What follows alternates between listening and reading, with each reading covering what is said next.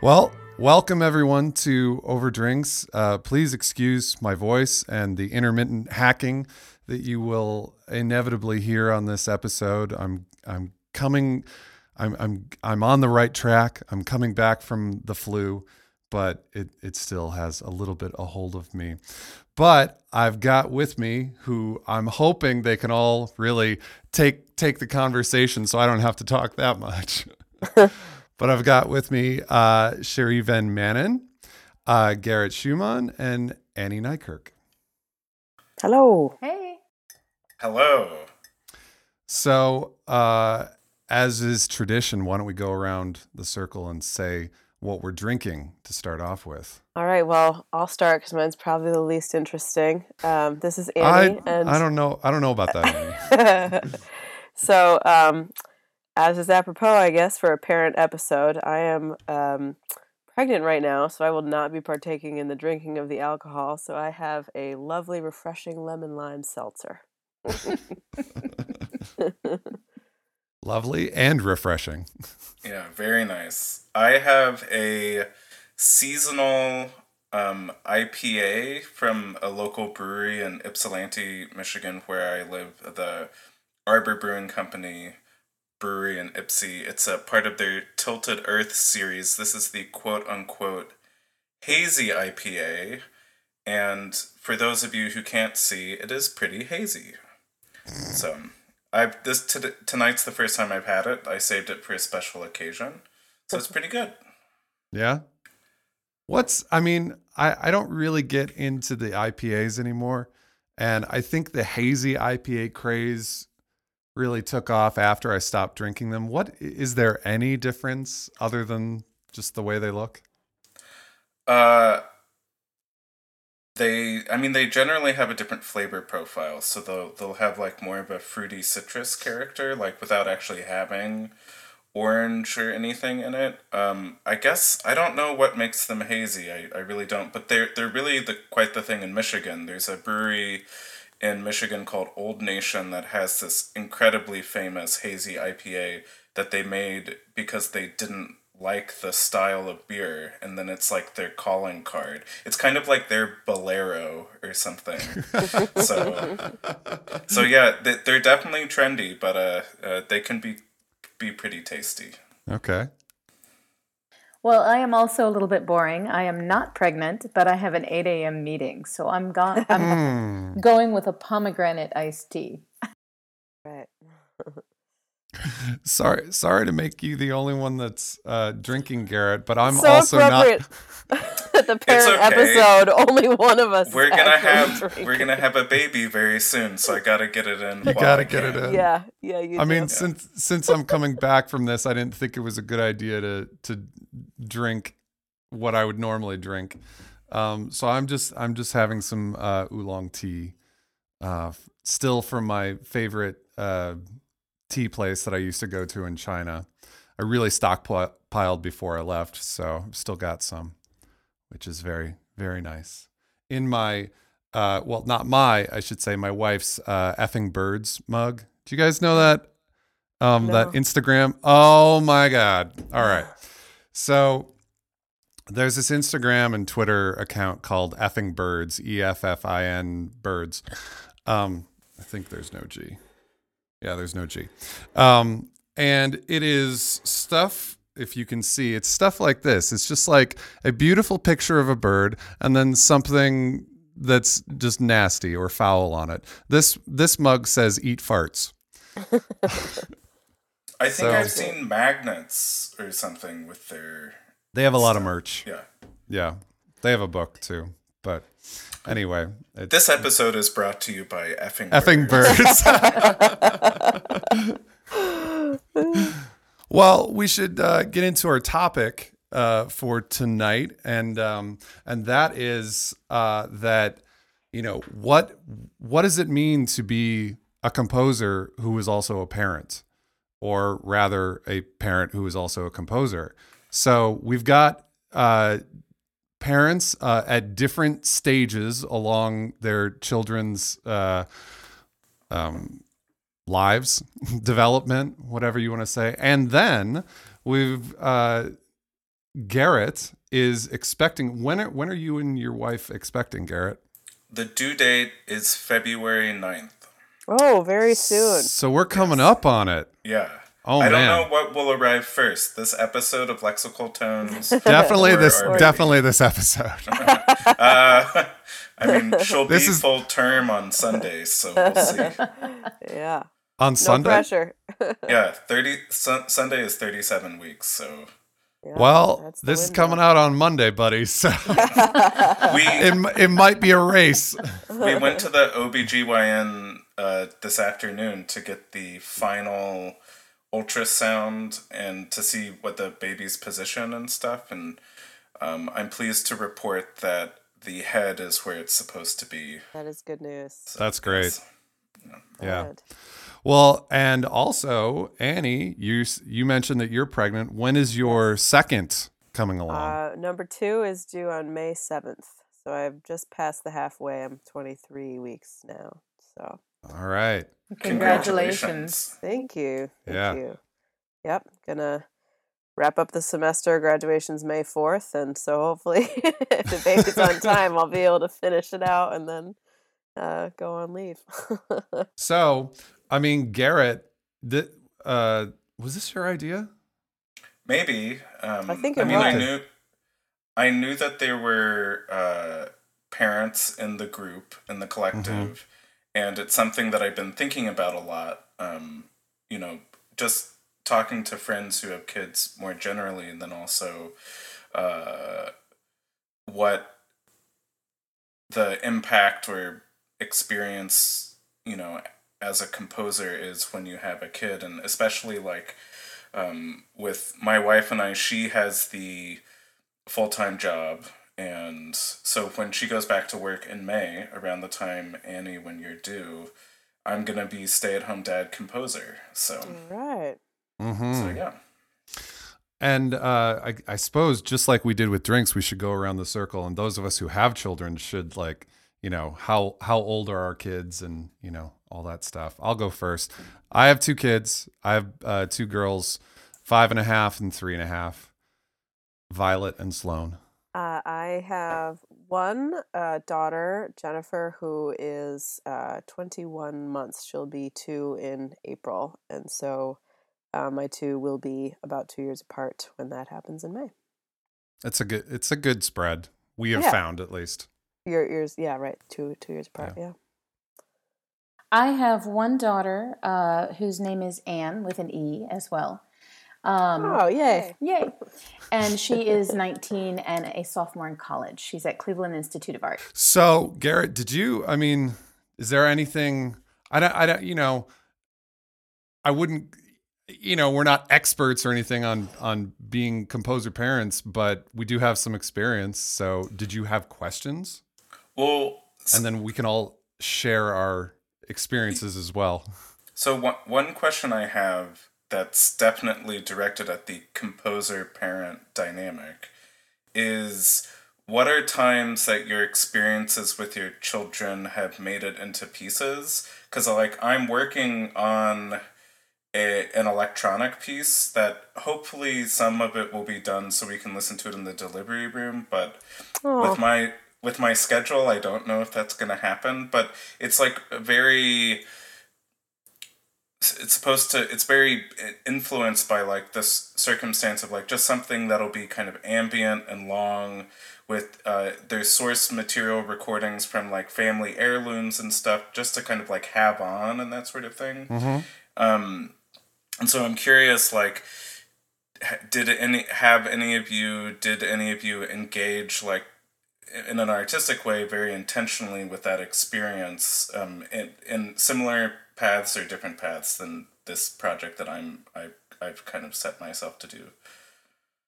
yes, I have. I can speak to that. I actually, it took me a while, but I actually just finished a piece, a chamber orchestra piece, an acoustic piece that I wrote based on a lullaby that we sing to my daughter. So it was a great experience because it's the first time that I have been able to collaborate with my husband. My husband is not a trained musician, but kind of learned to play bass guitar by ear and played in bands and stuff when he was younger. And he was an English major in college, so he's also great with words and likes to write poetry. So when my daughter was born, he wrote her a little poem, a little mantra that he would say to her to calm her or just to walk around and say to her.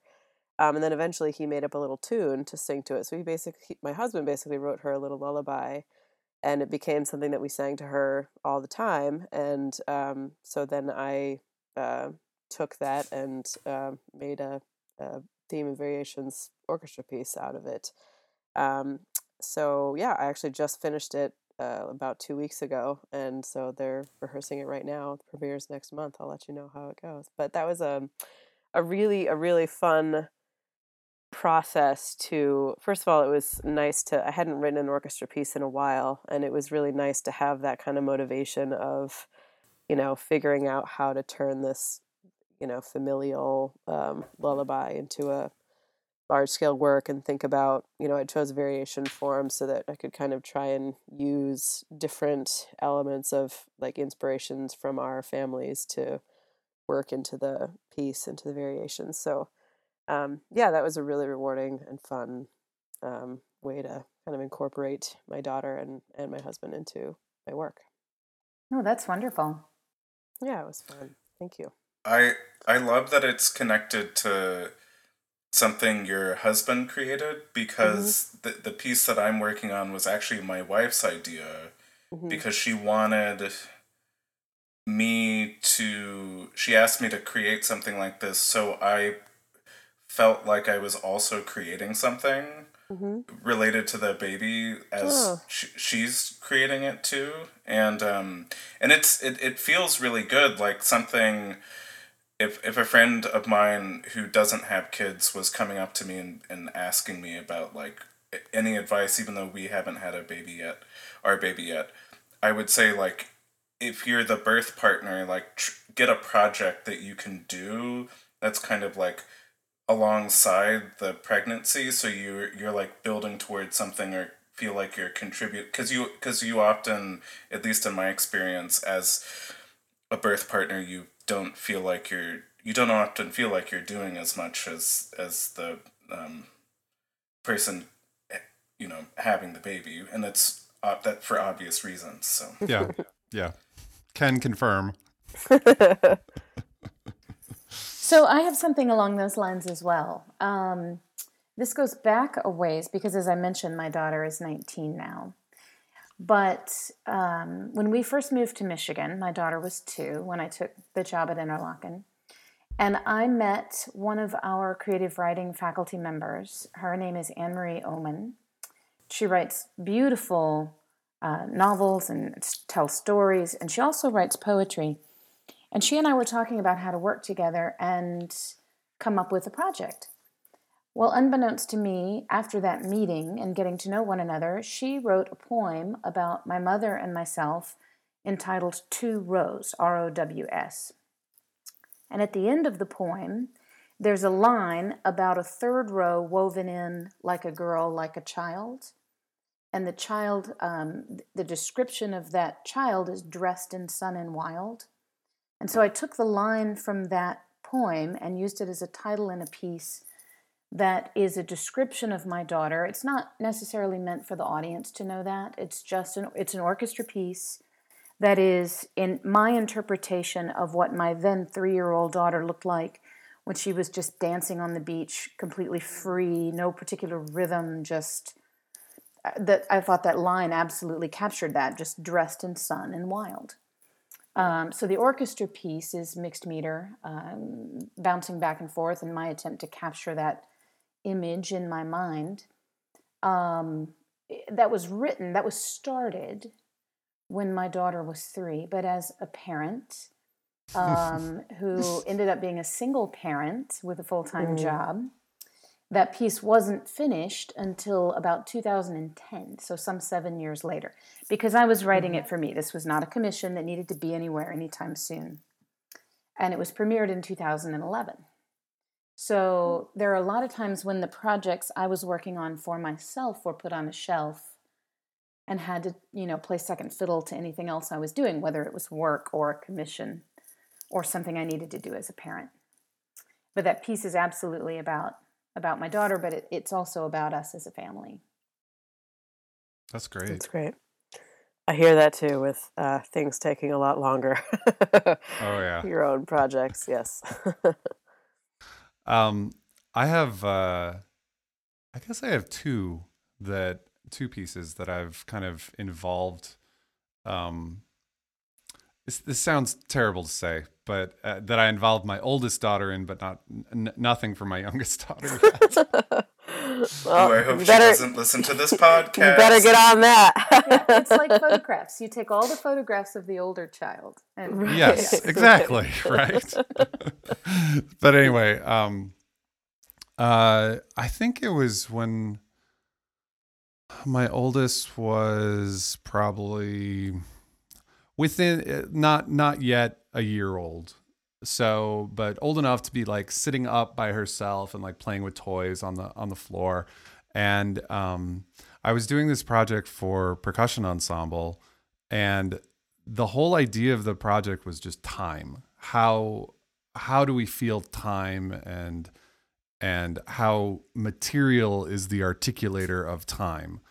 And I really wanted to explore that. So for each of the four percussionists, I chose a different kind of non-musical thing to record. And basically, I recorded that thing, whatever it was, and really paid attention to, okay, this is when sound is being made. This is when sound is not being made. And that becomes basically the durations of when sound is to be produced in the piece. So the other things were like I was on a bus, and basically I would record the times. This is when I was still in China.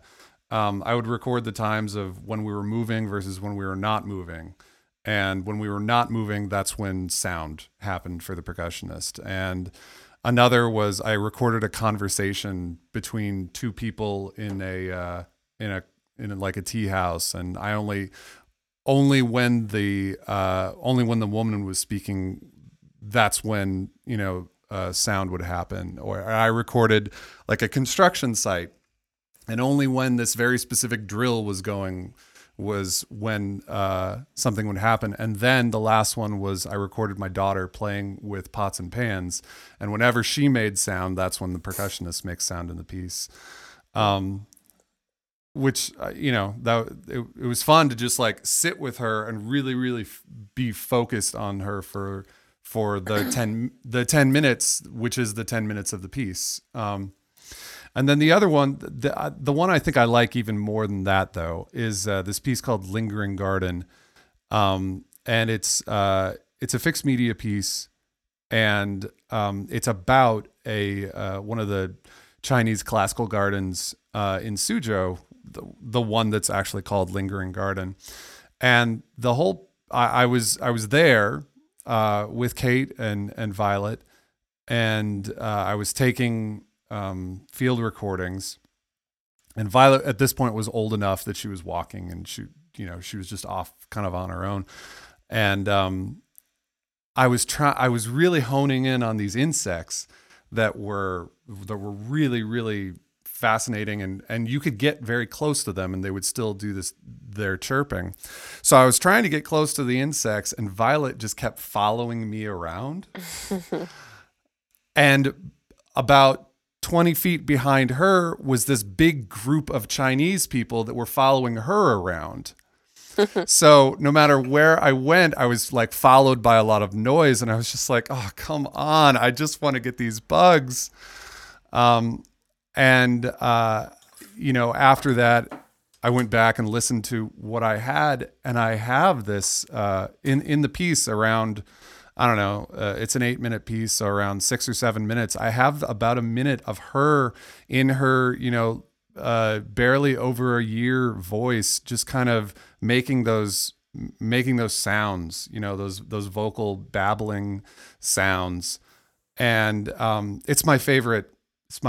It's my favorite performance situation of my own, of like one of my own pieces, because the surrounding music, the music that surrounds these like vocal sounds from Violet, it's all like Tibetan singing bowls, so it's very very like calm and peaceful, and every time that piece gets performed and I'm there to listen to it, it just immediately like takes you right back to that moment and right back to that age where, you know, Violet is just this little person and you can hear her little footsteps on the stone path. And yeah, it's kind of that kind of thing is, I think is really special when you have that thing that produces this really visceral memory. Mm-hmm. And when she was younger, that's what we were doing all the time. We were taking audio recordings of her. I haven't used any of it. You know, it's just there for me to go find at some point and say, "Oh my God, that's what she sounded like." You should wait until she like graduates high school or something. Yeah. And that's her graduation present as a fixed media piece. So all of the audio recordings that you have from her whole life. Yeah. Or when she gets married, if that happens. Just slip a thumb drive to the DJ, surprise her. I mean, that could be really good. Walk down the aisle to Well, that that's would not that's be a a good bit, parent. That's a little bit like a composer proposing to their fiance with like a piece they wrote playing in the background. That's a little much, but so that's a true story about someone, but I won't name them. So. Ooh. Yes. Maybe in the green room after the recording. So. I love that story, Rob, because I already feel like the temptation to use like my Zoom recorder as a way to chronicle, but particularly because insofar as our current child care plan is concerned, I'm going to be spending a ton of time with our child. And I've written, before we were even thinking about having kids, I wrote an aleatoric piece for my niece who will turn 3 in March. And like that was the first piece I wrote like based on my experience with an infant, and it was like super fun to do. And so I know that I know it taps into a lot of my like the things that excite me about composing at this point in my composing career, which is how do I connect what I'm doing to the people that are around me, the place that's around me, and that sort of thing. So I can already sense that it's going to be really difficult to resist just trying to capture as much of my experience with our child, like for potential use in a piece. Right. And I think that other than those two pieces, I've really kind of shied away from it. I mean, I was recording all the time, but I don't think I ever used anything because I don't know, it does that whole like there are definitely those parents that like, you know, never put photos or videos of their kids like up on social media or something like that. And I totally, you know, I get that. I totally get that. And I felt like that particular, you know, the story in the garden, that particular thing that just kind of happened, you know. I wasn't going after that. It was just that natural. that was natural. That was the reality of the situation. But I don't, and you know, this might change, but I don't necessarily like record them with the intention of using it. You know what I mean? It's interesting that you say that because that's how mine happened. We had this perfect day at the beach. I had this image of my 3-year-old dancing, and then I was given the gift of a poem I was not expecting. Yeah. And so having those two things kind of come together all at the same time, I wanted to write this piece. But I didn't sit down and say, I'm going to go write this piece. Mm-hmm. Well, and I think a little bit like Annie, what you were saying about the piece you've written, you probably never expected to use that lullaby as source material for a piece. Yeah, it wasn't something. Yeah, well, certainly I didn't. Before she was born or anything, I wasn't thinking like, oh, I'm gonna turn a lullaby into. I'm gonna write her a lullaby or whatever. But just, yeah, I think once I heard my husband make a tune out of the words, then I mean that kind of got my creative juices going. I was like, oh, this would be really cool to run with this and make this into a larger thing. And yeah, and it was a great experience to like collaborate with my now he jokes, he's like, I better get 10% of the royalties on this thing. And I'm like, all right. Man, he You'll knows the probably get game. you'll probably get about $1 because I'll probably make about $10 from this. But but yeah, it was fun to like I recorded him singing it, and as happens with this is a tune that he just made up that over the months of he's not really sing. I mean, she's almost 2 now, so um the rocking her to sleep and all that stuff is kind of, I mean, we still sing to her, but this was on a heavier rotation when she was an infant, when she was a baby. um and it was fun to as he would continue to sing this lullaby to her, it would evolve. The melody kind of changed a little bit as he would kind of As he got more tired. repeat it. Yeah, right, or however long it had been. So it was fun to like I recorded him.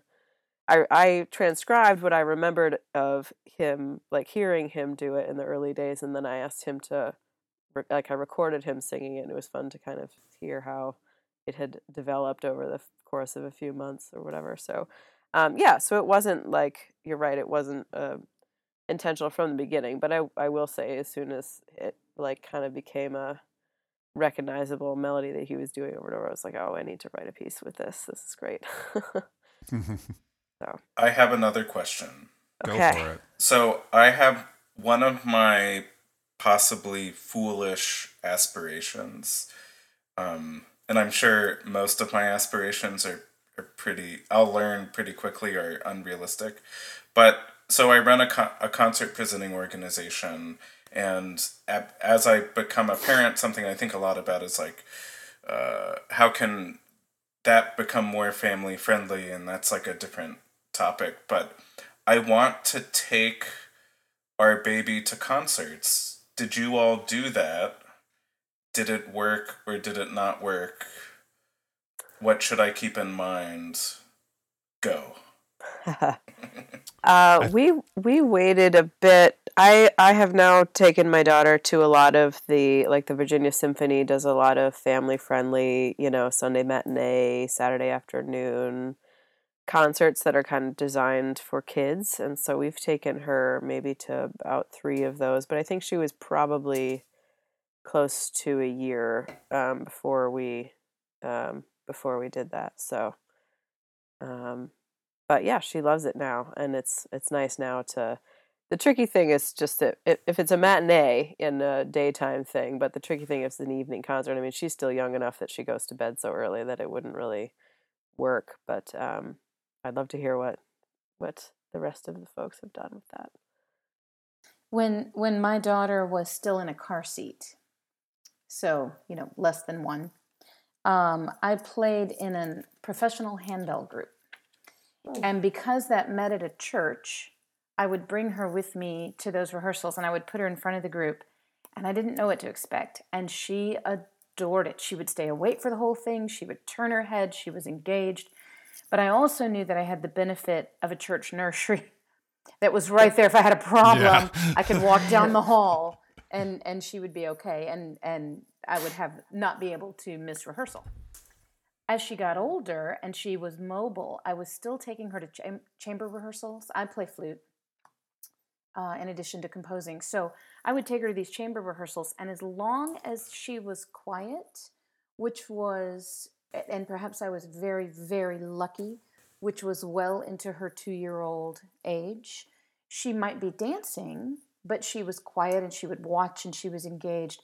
Somewhere around 2.5 to 3 years old, she became vocal enough that I could no longer do that anymore. Either be with her at a concert or a rehearsal or take her to something. She needed to be able to move around. Yeah. So, like, if you're thinking family friendly, be very aware of the ability for these kids to be able to move around. That would be, great for the kids, and it would make the parents' life so much easier. Mm-hmm. Yeah, I cannot second that hard enough. The kids need to move, and the you're not if it's a concert situation where it's like a normal concert situation where everyone is expected to sit there, you're not doing the parents any favors either, because they're not paying attention. Their only task is to keep their children occupied and sitting and not causing a disturbance. So the kids aren't paying attention and the parents aren't paying attention. Mm-hmm.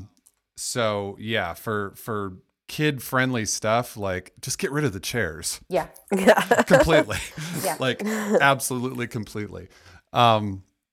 With Violet, we might have taken her to a couple things when she was, still, when my wife was still like wrapping her. She did baby she wearing. she did baby wearing for a long time. But then again, like Annie said, the time, most concerts happen when she was already in bed, which is still kind of the case at this point. We would have to go to something in the afternoon or whatever. But also I feel like once they become vocal enough, like you need to plot out your exit strategy. Mm-hmm. If that makes sense. Like we have plenty of kids that come to concerts at OU, but parents are very smart to always sit in the back, and if it ever gets to that point, it's like, all right, we got to go. And I would just know that going in, if you want to take, and I mean, you have some time, because for the first year of their life, as long as they're not crying, like they're just there, and, right. they are where you are. Mm-hmm. And that's what the benefit of taking my daughter to those rehearsals was. The time that you all mentioned, it wasn't her bedtime, but also the fact that it got her to really listening to whatever music. She was used to that environment. And so I think that's what helped keep her quieter longer than another child might have done at the same age. One thing that my wife and I did when our first was born was, knowing that we weren't going to be able to go take her to a lot of concerts, I made kind of concert length playlists of classical music to just kind of play in the house, like during and after dinner. And just to kind of give them the sense of like, this is what a concert feels like. This is how long it is. This is the kind of music you would hear. And I don't know if it worked or anything, but it was something that we did. Right. If you really wanted to promote concert things, though, one of the things, as I listened to everybody, and I remember those days as well, is think about concerts that are 30 minutes long, that don't have chairs, that are maybe outside in an area where the kids can on move. A lawn. Yeah. Mm-hmm. Yeah. Mm-hmm. I mean, I was just going to ask, like, because with the concert presenting organization I run, but just in general, thinking about the field and inclusiveness, which pertains to a lot of different things, and I think certainly making experimental or contemporary music like something that families want to go to is not bad, in my opinion. There are people who would think it's bad. Like, what would that ideal concert situation look like in your experience? Like, we're saying short, no chairs, or maybe half chairs, maybe with chairs, but at least a space for kids to run around, right? So I've heard a friend told me like in the middle of the day, kind of Yeah. Yeah. have coffee and donuts for parents or something like that. Mm-hmm. Yeah, definitely What before else? dinner time. Think about, like, Traverse City has this wonderful library for families. And if the concert was on the grounds of the library, you could do I'm going to make up a time, a 30-minute concert, and then immediately follow that with the kids running around in the library or doing something kid related there. So that you're pairing things that would be beneficial Mm-hmm. to parents. Yeah. Yeah. That's a great idea. Yeah. And One thing. go ahead, Annie. One thing that the Virginia Symphony does, and this other Symphonicity, which is another regional orchestra around here, with their kids' concerts, is they have what's called an instrument petting zoo, like I was just before gonna or say that. after the Yeah. concert. Yeah, where the kids can touch and play and see the instruments up close. And that's a great way to just introduce them to all the instruments and get them more engaged in listening. Yeah, the Ann Arbor Symphony next door to where we live does the same thing. So Yeah. I was. This is just an idea that is coming right off the top of the head right now, but I wonder that because your organization is mostly doing new music, right? Mhm. And personally, I wouldn't want to, kind of censor the types of music that get performed just based on, oh, well, kids won't like that. I don't know, like They're kids. some of the most open-minded people. Exactly. Oh, But I would never do that. I would right. So But I also think it's a good idea to maybe to give children in particular, and probably more so the adults, context for the piece. Mhm. And here, maybe even giving the kids like a concert coloring book, Oh, that's nice. maybe stealing that idea. Yeah. do it. I don't Yeah, have a visual aid is great as like a supplement to the music. That's one of the things that the first family Virginia Symphony concert we went to, it was like a storybook concert where they projected on a screen pages from children's books, and then the symphony played accompanying, songs that kind of matched with the books.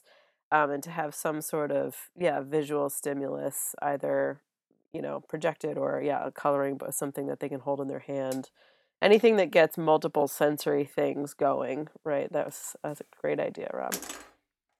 And I So- think you could also it doesn't have to be on you to, provide all the things for this. If you just if you have 3 pieces on a 30-minute concert and give them just 3 pages, and it's like bring your crayons, bring your colored pencils and stuff like that. I don't think it would have to be necessarily a huge financial burden for you to do this, but I do think that it would not only give them something to do, and also while they're doing that, they're listening.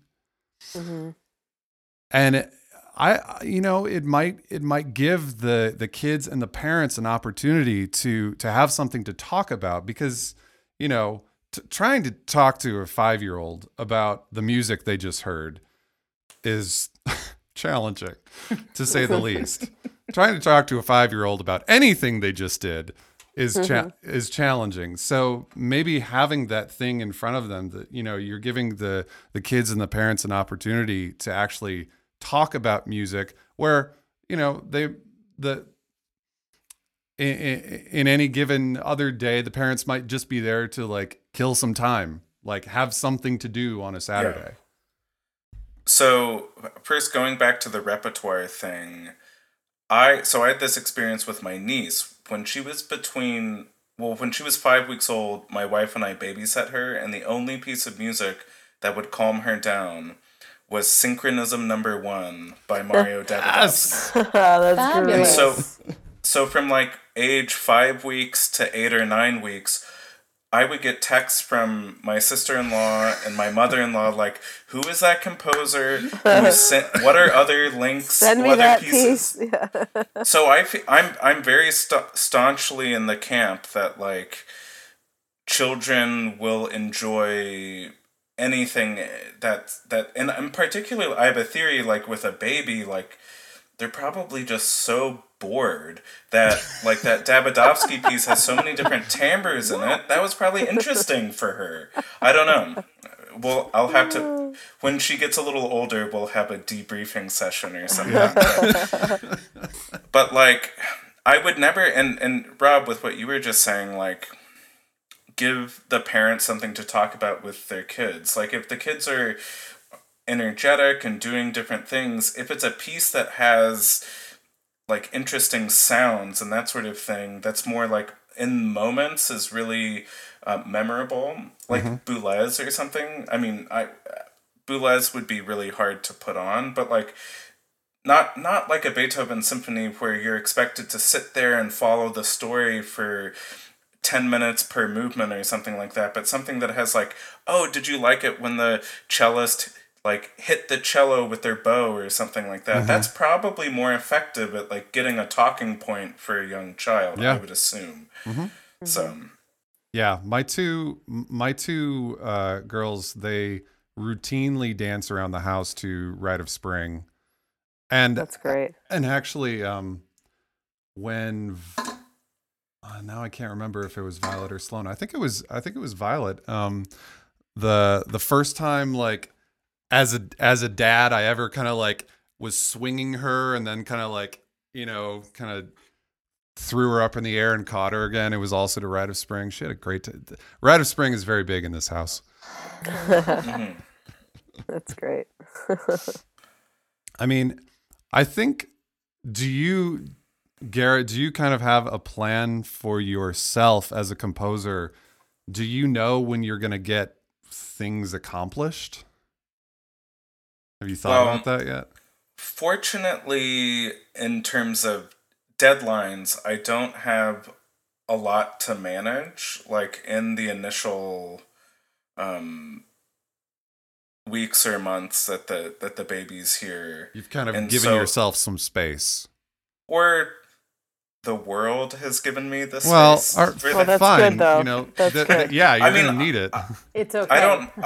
I don't mind at all, and I kind of see it as a little bit of an opportunity to figure out what the schedule I need to meet the childcare demands that I have to do, and then like where can I fit in other stuff. It's kind of, I see it as sort of a focal point of purpose and being accountable for my time, because it's just going to be so much more limited.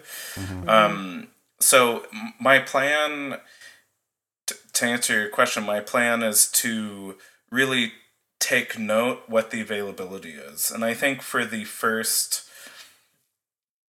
like basically for the time that my wife is on maternity leave, I don't think I'm going to get anything done. You will not. Yeah, that is a good idea. Yeah. And I'm not planning on it. And I have other projects that I'm trying to hit a stopping point on before that happens. I mean, what's challenging is I do have to teach this semester. Now, fortunately, I'm only teaching one class, and it's very close to where I live. If you follow me on Twitter, you know that I complain a lot because I've taught at a school that's over 100 miles away from our house, but I'm not doing that this semester for obvious reasons. And so like the teaching is much more manageable, but I have other things that I'm doing too. And I'm trying to get everything to a point where like, if for 6, 8, 10, 12 weeks into us having this new baby, I'm not able to really work on that, that's not the end of the world. Right. And then once we'll do a little bit of daycare, and what's very fortunate is that my wife's family lives in the area, so they're offering to do a day of daycare a week. So we only have to pay for 2 days a week if we wanted to do 3 days a week. So like there will be a schedule given to me that I can work around. And so kind of it's to use a sports analogy, it's like I'm going to play with what the defense is giving me, but I have to Yeah. figure out what that is first. Yeah. That's great. I think you're wise to just allow yourself to, those first 3 months are just so intense and exhausting. And I foolishly thought that I would have time to get stuff done. Like I had to finish grading final exams and stuff when I was on leave, and I regretted it deeply because it's just almost impossible. And you just want that time to just be fully focused on your family for sure, those early months. So that's a good plan. In the year following each child, I barely wrote anything. Like it was you can actually, like, on my website I list everything by year, and you can see like 2014 and 2016 there's just nothing.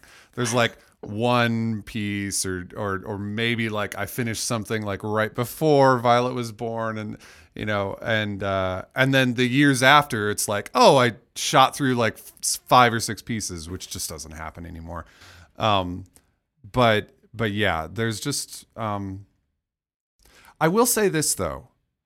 When they're small, you have more time than you think you have.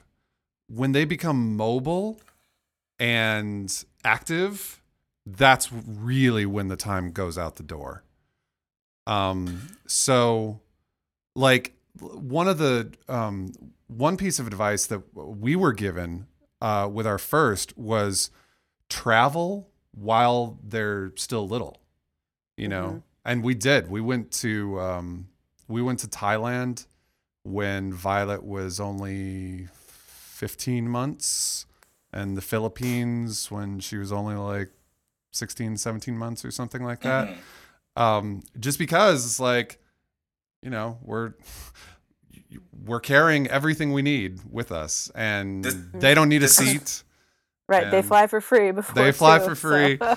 Yeah, so this is really interesting because I'm having a piece performed in Japan in October. And Shayna's like, we gotta go. You should. I'm like, no. Well, now she's gonna be very excited. We're gonna go to Japan. Yeah, I took my daughter with me to 2 conferences before she turned 1, and fortunately, the only way I was able to do it is the first one my mother came with me, and the second one my husband came with me because I couldn't have done it like by myself with her. But yeah, we flew to New Mexico for the SCI National Conference, and I flew her down to Florida for the Electroacoustic Barn Dance when she was under a year, both of them. That's right. Your baby has been on the podcast. Yeah, she has. we did a podcast at SCI National, and she's in the background banging on something. Yeah, cooing and whatever. So yeah, I second the traveling thing. I've never flown internationally, but when they're little and you can just hold them in your lap, and especially for me anyway, while we were still nursing, it's a really easy thing to just nurse them on the flight, and they sleep and yes, good. So yeah, definitely. Yeah, but I wanted to, Rob, I'm really glad you brought up the, challenge of the lack of composing in the first year. And that was something I wanted to pose to both of the other parents, because that's something I also only wrote one piece before Jenny turned 1. And now she's, coming up on 2, and I've written one more piece, an orchestra piece. So, my output has slowed down significantly. And I'm about to have another one, so I don't know how much it's going to pick up between now and May. But but that's something I have been kind of struggling with or worried about, or not knowing, how other composer parents have kind of gotten back on their feet after having a kid. I feel like this summer I finally, like, she turned 1 in April. My semester ended in May, and then she was still, our daycare, the only option was a 12-month daycare. They didn't have like a summer off option, which actually ended up being a really good thing because I kept her in daycare over the summer. I could pick her up, like we did shorter days at daycare, but I finally had like a real window of time to write and to get things done and feel like a composer again. So that was good. But, this summer I'll be out again with the next one. So I'd love to hear from both of you about how your productivity waned and waxed with having kids. I'll jump in. When I was pregnant with my daughter, I had not finished my dissertation yet. And I foolishly thought, having no other composers to talk to about this, because I was the only female composer in any of the programs I was ever in except one. Yeah. I foolishly thought, oh, well, I can, when she's born and she's napping, I can be composing and finishing my dissertation and doing all the things. And that's really just not what happens at all. When the baby naps, you nap. You have to sleep, yeah. Yeah, but so my productivity also waned just a lot. And I started a lot of pieces. I worked on pieces. I really struggled to finish anything for several years. But again, single parent. Right. So, and my folks at that time lived in Florida, and I was up here, and so I didn't have that kind of backup. Right. So if anybody's listening to this and is in that situation, I was writing when I could. It usually meant I was writing when she went to bed, which for me was a learning curve because I am somebody who gets up at 5 a.m. and does my writing. My best creativity is first thing in the morning. Yes. So that was a very hard learning curve for me. But you figure it out. You do it, and you figure it out because if you want to do something, you work through it. I will say on the backside, now that my child has gone to college, my adult has gone to college, I love her and I love it when she's home, but the last 2 years have been fabulous. I am performing more. I can take a sabbatical. I applied for and got a sabbatical, which I could not do when she was home in junior high, and in high school I wouldn't even apply for one because I couldn't be gone. While she was in those ages. And I'll have a sabbatical in a year and she'll be at college and that'll work out just fine. And I'm writing more than I ever have. And this is the time where I have become involved with Adjective and with traveling and with doing things. This is sort of, I feel at this age that I am an emerging composer because I was not able to do any of those things before. So that was just my path. Well, that's really great to hear. I've heard from Sharita to echo that with things I've heard from friends who have kids and are trying to do the big deal composer thing and have a family. It's just completely incompatible. I have a friend from Michigan who was working on a very high profile production of a theater piece that he did all the music for, and the people he was working with didn't understand his concerns about he would travel to where the rehearsals were happening, and they were like, well, the director doesn't want to rehearse this day, and he's like, well, I'm here for 3 days so I can see my family, and people don't understand. And it's that kind of thing. It's unfortunate, but people with families understand. People without families struggle to understand. Mm-hmm. Yeah, it gives you a lot of perspective because it makes you look at your life before kids and kind of understand how work focused you were and nothing else matters, and it in some cases for me it kind of opened a window to oh, that's why my wife and I were fighting so much in that period, because I was an idiot or I was an asshole. I was only focused on work or something like that. And having something completely outside of work that consumes your focus is a good thing in a way. I think it just like you say, Shuri, people with people with kids understand.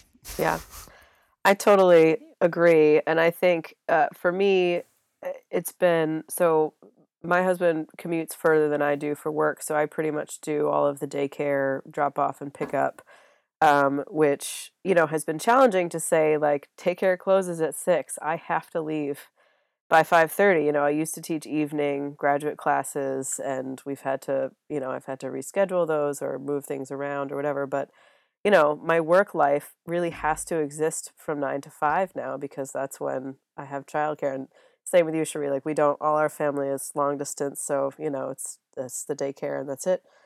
And, sometimes I resent that and I feel like, oh, at 5 o'clock, I still have like 2 hours of work I need to do. But when you have a kid, it's like, well, it's just going to have to get done some other time because now I have to go and be with my kids, and it forces you to have a work-life balance that I think in academia we lose track of so easily Yeah. when we don't have something to like force that on us. So yeah, like now, we have to be home in the evenings because she goes to bed early, and like my husband and I see each other at night, where I might have stayed out or Right. gone to every concert I could have gone to, or we might have been meeting out at the bar with friends, whatever, which that, don't get me wrong, I kind of missed that part of my pre-child life, but That comes back. but yeah, but there's like family time now that we like didn't have before. So Well, you mentioned the big A, academia, and like part of leading into us, my wife and I deciding that we wanted to, effort to have a child, I turned down a teaching job that was it was not tenure track, but it was full time, but it was in a location that didn't really work, and it just didn't make sense in a family situation. And like mentors of mine who I talked to about that was like, if you turn this down, you might never get another offer like this. And which I mean, if I never get another offer like that, it's because higher education and with the arts and humanities is like severely fucked on a lot of levels because we've decided that publicly funding higher education is not worthwhile. My soapbox is on another podcast for sure. But it's interesting. Like we bought a house where we live, and my fortunately my wife is more gainfully employed than I am. But it's like interesting to making choices like that where maybe some people might look at you like, what are you doing, and that sort of thing, but there's a huge benefit with it to facilitate family stuff. And absolutely. If you never get another job offer like that, first of all, I seriously doubt that, sorry. But secondly, if you never do, the minute you look at that baby, you won't care. Yeah. That's the plus side of all of this. You will find other things because you're driven to do that. It will work out. I saw an ultrasound today that made me feel that way. So. Good. When I started at Interlochen, I started at the academy, and the first summer they offered me a summer teaching job, and my daughter was then 2, about to turn 3. She turns 3 over the summer. And they said, could you teach 4 classes? And I said, well, could it be from like 8 or 8:30 in the morning until noon? Could you put all the classes together so that I'm out here for a short time and I can go home and take care and be with my child at some point during the day? And they said, no, we can't do that. And the times they gave me for the classes would have made me gone from home all day. And in fact, the childcare would have cost more than the salary they were going to pay me. So I had no problem saying no to that. And I said, well, look, do me a favor. She's 2, she's about to be 3.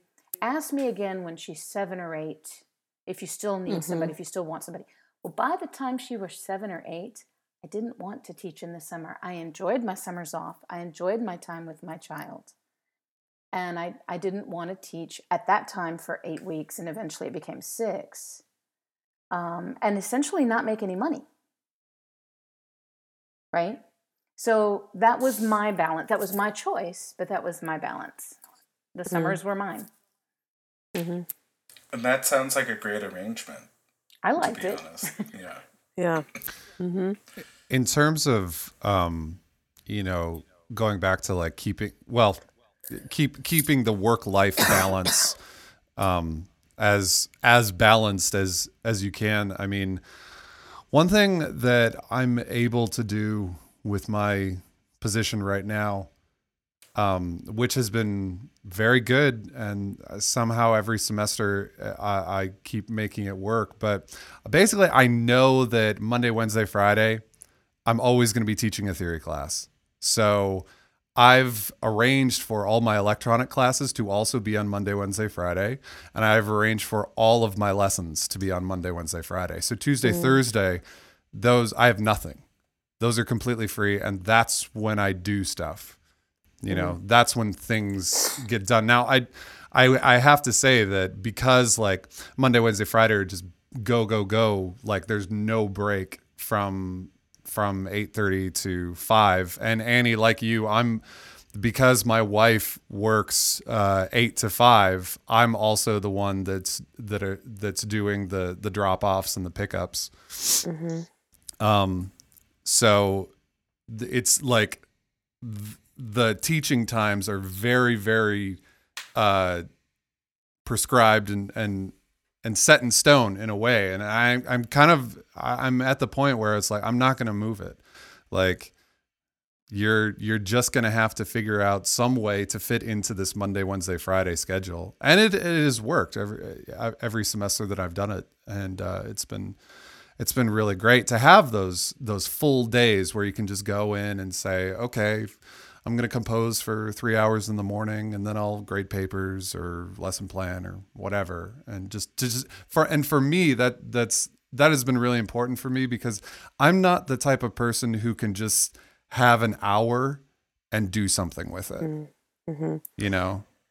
Yeah, that's something that I've had to learn to do, because I used to be very much the same way. And before this job, and certainly before having a kid, that would be what I would strive for as well. But with the combination of having to kind of compress my schedule into that, no more evening classes, and also just like I unfortunately have not had that. Like I just seem to always have classes every day of the week or whatever, Yeah. and so I've just had to force myself. Cherie, like you, my ideal composing time is like 8 a.m. to noon. Like that, is like my best time, but that's just out the window now. Like that's just not going to happen again for a long, long time. So yeah, I've had to figure out how to, like this last semester finishing this orchestra piece. I mean, like you were saying, Cherie, I've had to first of all kind of concentrate my most productive time, obviously. Well, and this is true even if you don't have kids, is over the breaks, right? Over summer and winter breaks is when I get the bulk of it done. But to compose during the semester, I've had to force myself to learn how to compose with having a 45-minute window or like a 1 hour window or whatever. And it's so easy to spend that time like grading or doing emails or doing things that are more mindless that need to get done. But I, this last year, just like forced myself to, all right, I have in between 11 and 1 between classes. So I'm going to spend an hour of that composing and, grab a lunch and then get ready for my 1 o'clock or whatever. So that has been challenging for me. And I miss those, that's why the summer and the winter breaks are such a relief, because I can finally get those long chunks. But if I'm going to get anything done at all during the semesters, I like have to learn how to do those little bits, which Rob, I'm like you, I don't prefer it that way, but kind of had to make it happen. How has it been going for you? I mean, it's slow. Like I said, my first year after she was born, I didn't really get I mean, I wrote one piece and it was mostly over break, because and also I was just not very focused, and I was the added thing of I wasn't, she didn't sleep through the night until she was almost a year old, and I was nursing and then pumping at work, and all that stuff is just another level of distraction and exhaustion and all that stuff. So, but this last year, this past fall, coming back, when she was already over a year old and having had a productive summer, I kind of took that energy of the work that I had done over the summer, with me, and I think it got better this last fall. I mean, I did manage to, I took kind of my longest chunks of breaks in between classes and just, I mean, put it right in my calendar and blocked it out of, told my students I would not be available for this like 2 hour block or whatever. And yeah, it certainly, I think I still have a ways to go with figuring out how to work more composing time into my schedule. But I mean, I managed to finish a piece. So, That's it's, great. it's getting there. Yeah. I think that's the thing I have to do more of is like on the schedule, even though it looks open, like just block it off and like you say, just unavailable. Yeah. Like don't even knock. I'm not going to answer. absolutely and do that as well. I literally put composing time on my schedule on my door because I think it's important for our students to know that we are practicing artists who also need time to work on our craft that, we are supposedly modeling to these students, right? So I put that on my schedule, composing time, literally sometimes would lock my door. And that's it, turn off my Wi-Fi so I don't even have like Yep. emails coming in, and just, even if it, and that when I can delete like distractions, 45 minutes actually does turn into a pretty productive amount of time. So Yeah. That's a good And point. it's something, say Garrett, that- to think about. You're really going to have to do this for yourself. But if I may add, don't try to do this for yourself for the first few months or possibly even the Yeah. first year. Don't worry about Oh this. yeah. But Yeah. then set some boundaries and some limits and carve out that time again. Yeah. Right. And Yeah, this was after she turned 1. I did not do this the first year of her life. Yeah.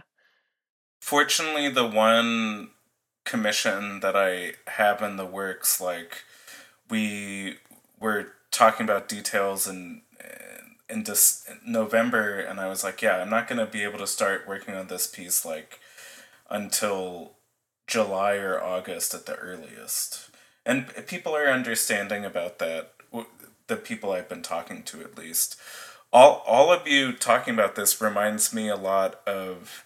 I will give my dissertation advisor at Michigan, Christy Custer, a shout out just for modeling really good behavior at controlling her time and due to her responsibilities as a parent, because she was like, I can only have lessons between these times, and because I was a doctoral student, I was like, at the end of the day, in that like time where sometimes our lessons would get interrupted, and she was like, I have to go get my kid or something like that. And I mean, she teaches at a school where all she teaches is composition, so she has a lot of agency over that and that kind of thing. But I think that it should be expected more, or it should be more of the norm in academia, that your teaching schedule can be flexible in those ways. I mean, even like as somebody who is adjuncted a ton, like the fact that it's not easier to be able to consolidate your classes onto like one of the block scheduling sort of options is just absurd. And I'm sure as parents, as you've all said, like that's a great power too, if you have it, to be able to limit when you have to be on campus and that sort of thing. Some of it too is teaching your students. So I think you are absolutely correct that it's too bad academia doesn't help us do this as human beings. But I think it's on us too to teach our students. I'm coming at this, remember, because I teach high school students. So I've got a different age that I'm working with. But so many times a student will come up and say, I really need to see you. Can I see you today? And they will say, I'm free at 6. And I will say, I'm off campus at that time. And they don't understand. But they're 17 or 16 years old. So then I just look at them and say, I have a life beyond being here. And I'm done for the day at this time, whatever it is. I can see you. You have a choice.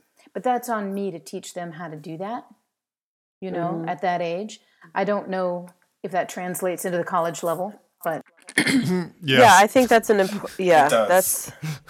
Absolutely. Rob, you go. Why don't you jump in on that? Oh yeah, I mean, and it's not even just like the younger college students or anything. Like I've had some upper level students recently, you know, who need like stuff from me sent out, you know, for jobs or festivals or something like that. And they're like, could you send this tomorrow? And I'm like, you just sent this to me. No, I can't. Right. Like I'll do my best to get it out by the end of the week. But no, like, sorry, like your oversight of schedule is not my burden. So, but yeah, anyway, go ahead, Annie. Yeah, that definitely happens in academia as well. I agree. And I think part of it too is that yes, sometimes students just, you know, in the digital 21st century age, like want everything now and immediacy and all of that stuff. But I think also a lot of it is just the culture of academia, particularly in music, where, you know, there's just this expectation of always going above and beyond and always, you know, being available at off times and, you know, kind of being accommodating to that just like workhorse ethic of, you know, we're here early, we're here late, you know, as musicians, we're going to be gigging late, blah, blah, blah. And, you know, I obviously there is some truth to that. And so I was actually pretty nervous, you know, after coming back from maternity leave, because, you know, there is this culture of in academia, not only from the student side, but from the faculty side of like, you got to be here longer than everybody else. You got to put in more hours than everybody else. You know, as someone on the tenure track, it's like you got to just, they say jump, you say how high, like you got to just do it all. And so I was really nervous coming back.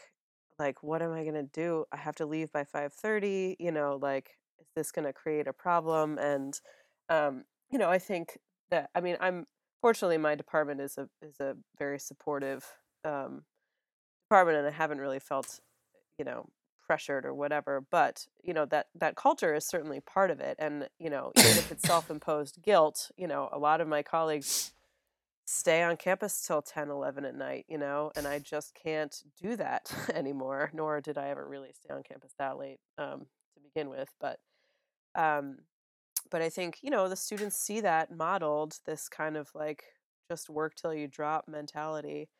And so I've actually worked on saying, like, instead of saying like, oh, I used to kind of make excuses like, oh, I gotta go, but not really specify why, or like certainly when I was pumping at work, which is a whole different thing, you know, I wouldn't.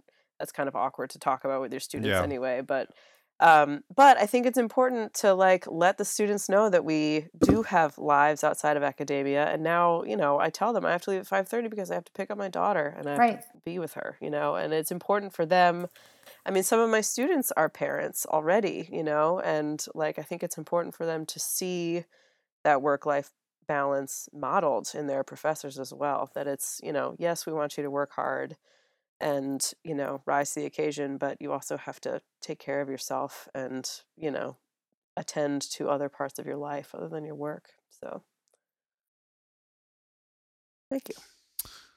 There was one thing that I wanted to get to at some point. Garrett, you said that you were, at least for the foreseeable future, you would be taking basically Yeah. all of the kid care in the summer, right? Yeah. So it was not, was it this past? Yeah, it was this past summer.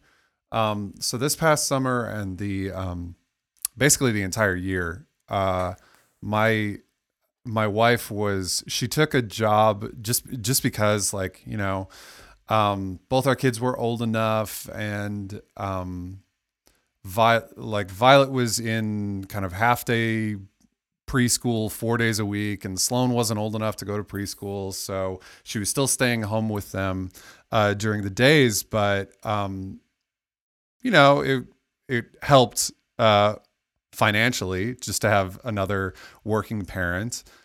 But that meant that because Cherie, we did the same calculation. We were like, well, you could have this job during the day and we can, put them in daycare, but then it's basically, you're not making any money. So it doesn't make any sense. So she took a job for like nights and weekends, which is basically, so for 9-10 months, we basically didn't see each other. No, that's rough. We were ships passing in the night. She would stay with the kids all day. I would come home. She would go to work. The weekends, she, was working 8 or 9 hours. So like I was home with the kids then. So, you think about like, oh, well, I get home, put the kids to bed, and I still have some composing time or something like that. Well, that just kind of flew out the window for me for a long time. And that wasn't so difficult. It was this next thing that was hard to get around. And that's that and I don't think you're going to have this, you might, but I don't necessarily think you would have this problem, right, within the first year of your child being born. But there's this thing that they're playing, like my two kids were playing together. They were entertaining themselves. And I'm there, but I'm not necessarily engaging with them because they're off, they're playing with Barbies or ponies or whatever, they're having a grand old time. And it's like, oh, well, they're self-entertaining. Could I do something right now? No, because 10 minutes later, like one of them is coming down crying about some kind of injustice or I need a drink or I have to go to the bathroom or so it's like you have this time. And especially during the summer, that's when I experienced it a lot. It's like I have all this time, but I can't do anything with it. And the guilt that starts to creep in on like, I should be writing because it seems like I have all of this free time, but I really don't. And that was kind of hard to come to terms with for myself that like there's all this time, but it's not useful for creative work. I don't know one single parent who's an artist of any kind, composer, creative writer, filmmaker, who hasn't made a statement just like that. And we put that guilt on ourselves. And I think it goes back to what Annie was talking about the pressures of academia, the expectations that because we've seen other people do this thing and stay late, we feel we must do this thing, whatever it might be. But I do believe we're putting that on ourselves. And if anything can come from this podcast, just the encouragement that you don't need to feel that way. You're still probably going to, but yeah. And like I think allowing yourself to, when you are with your kids, even if they are entertaining themselves, like that's still family time, that you even just you as a parent observing them and being there when they have a problem or whatever, like that's the family part of the, work-life balance. That's the life part, right? And like I have the same thing, Rob. Like my husband works on Saturdays, so I'm alone with my daughter on Saturdays. And at first, I'd be kind of resentful of like, I wish I could get something done. But now it's like, no, like that's my time with my kid. And, I'll make time for the work some other time when someone else is watching her or whatever. But like, I've had to also let go of that guilt and be like, no, like this is the reason that I'm working hard so that I can enjoy my life at home with my kids, Yeah. That compartmentalizing your life in a certain way is valuable if you can do that. This is work it's time. Hard, this is it is really hard. Right. It's really hard. Like I don't really get composing done on the weekends anymore. And Lord, I miss it. Like, because that was an opportunity for those several hours of uninterrupted time. And I just don't get that on the weekends anymore, which, was hard at first, but now it's like, well, this is just the new reality. So, But again, I encourage you that, I'm on the back side of that, and that does come back around. That's great to hear. I'm going to develop a mantra based on this exchange about guilt. That guilt is bullshit. And I'm going to remember this conversation. I mean, I think I guess the only thing that gives me solace is I think in our field, there's so many other things that people make you feel guilty about for no good reason. And hopefully if in pursuit of a, expanded artistic universe that welcomes everyone in different ways, like people won't want to make people feel guilty about the work they can't do because they're spending time with their family or for any other reason. So Right. Yeah, Absolutely. but I think Cherie's right. We put this on ourselves. Yeah, it's Yeah, It's totally like self-imposed. it's coming to terms with how to let it go Yes. and how to have it not affect you in such a negative way. Right. And how to not Yeah. show our students that, one of you was saying this, how to not show Yeah. our students that, so that we're modeling better practices. So maybe it's Yeah, better for them absolutely. in 5 years or down the road. I totally agree. Yeah. Yeah, because you grow up, well, your student experience is just in that environment where, you see your professors working their butts off and you see your, classmates, everyone burning the candle at both ends. And so, yeah, I think it's important to model being a teacher who reflects that work-life balance. Absolutely. And yeah, it is totally self-imposed. No one's going to be calling me up asking to get your Saturday composing done. That's just like totally my own thing. So Well, we should probably wrap this one up, but there is something that I want to mention that Jamie mentioned to me before we got on. When this comes out next week, Jamie kind of clued me into something that would also be coming out at the same time from the Adjective Teespring t-shirt store. Next week, we are going to have available from that t-shirt store kid clothing. whoa. with Adjective swag on it. There are going to be I'm not exactly sure what exactly it's going to be there, but I understand that it's like kid t-shirts and onesies. nice. And they're going to say it's going to have the Adjective logo on the back, but on the front is either going to say my mommy is a composer or my daddy is a composer. That's fantastic. Excellent. Right? So Oh. If they list our names, I just don't want my name to be on the butt. And with the last On the name little Van Manen, onesie it's butt. very likely to be down. You don't want any diaper we'll keep that in blowouts mind. on your Yeah. name. Well, I'll tell you this much. Oh, we are man. definitely going to buy one of those. So Oh yeah, let me pre-order some of those onesies. yeah. That's great. Well, anyway, this was a good chat. Good, Yes. good to have, some fellow parents out there, because I feel like, it's not that there aren't composers who are parents out there. There are a lot of composers who are parents out there, but at the same time, I don't really talk about it much. no. Well, I- when parents get together, they're so excited to talk about adult things. If we got together just over drinks for real, we wouldn't probably talk about our kids. We'd be talking about the creative things we want to share with one another. Totally. So I love that we're talking about this. Yeah. I feel like I've gotten so much wisdom from all of you about things to think about in the coming weeks and months and years, and hopefully I'll be able to recall them at the times when they'll be useful. I feel like that might be unlikely, but we'll see.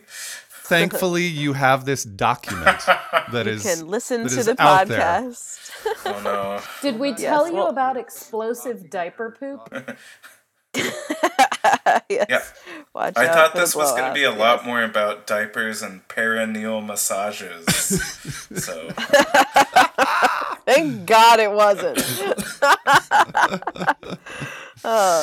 No, but really, Garrett, thank you for your insightful questions as well. It was nice to kind of approach the conversation from your perspective. So thank you for Well, that. thanks. I mean, I think it's very special that Adjective has so many parents who are a part of it. We should also mention Andrea Renkmeyer is also an Adjective absolutely, parent who couldn't be here because she's parenting her children. So yeah. She is. Isn't Andrew Cody as well? Yes, he is. Yes. No. Is anyone else? I don't know. I mean, there might be secret babies. Oh, John Sokol. Okay. Oh, okay, yeah. He has like 4 kids. So we're gonna have a sequel, Garrett. Maybe after your kid is born, when you like actually have like a 90-minute uninterrupted amount of time again, which might be a while. That might be a while. Might be in 2 years or so. Then we should have a sequel with some of the other parents. That would be great. I was thinking of a Adjective family reunion. Get all the kids in one place. That would be fun. Ooh. I've got a built-in babysitter. Yeah. Here we go. That's a good point. After we make all that money from those kids' clothes, we can fly everyone to the same place. There we go. Thanks for listening. As always, if you want to find out more about Adjective New Music or Lexical Tones, please go to our website, www.adjectivenewmusic.com.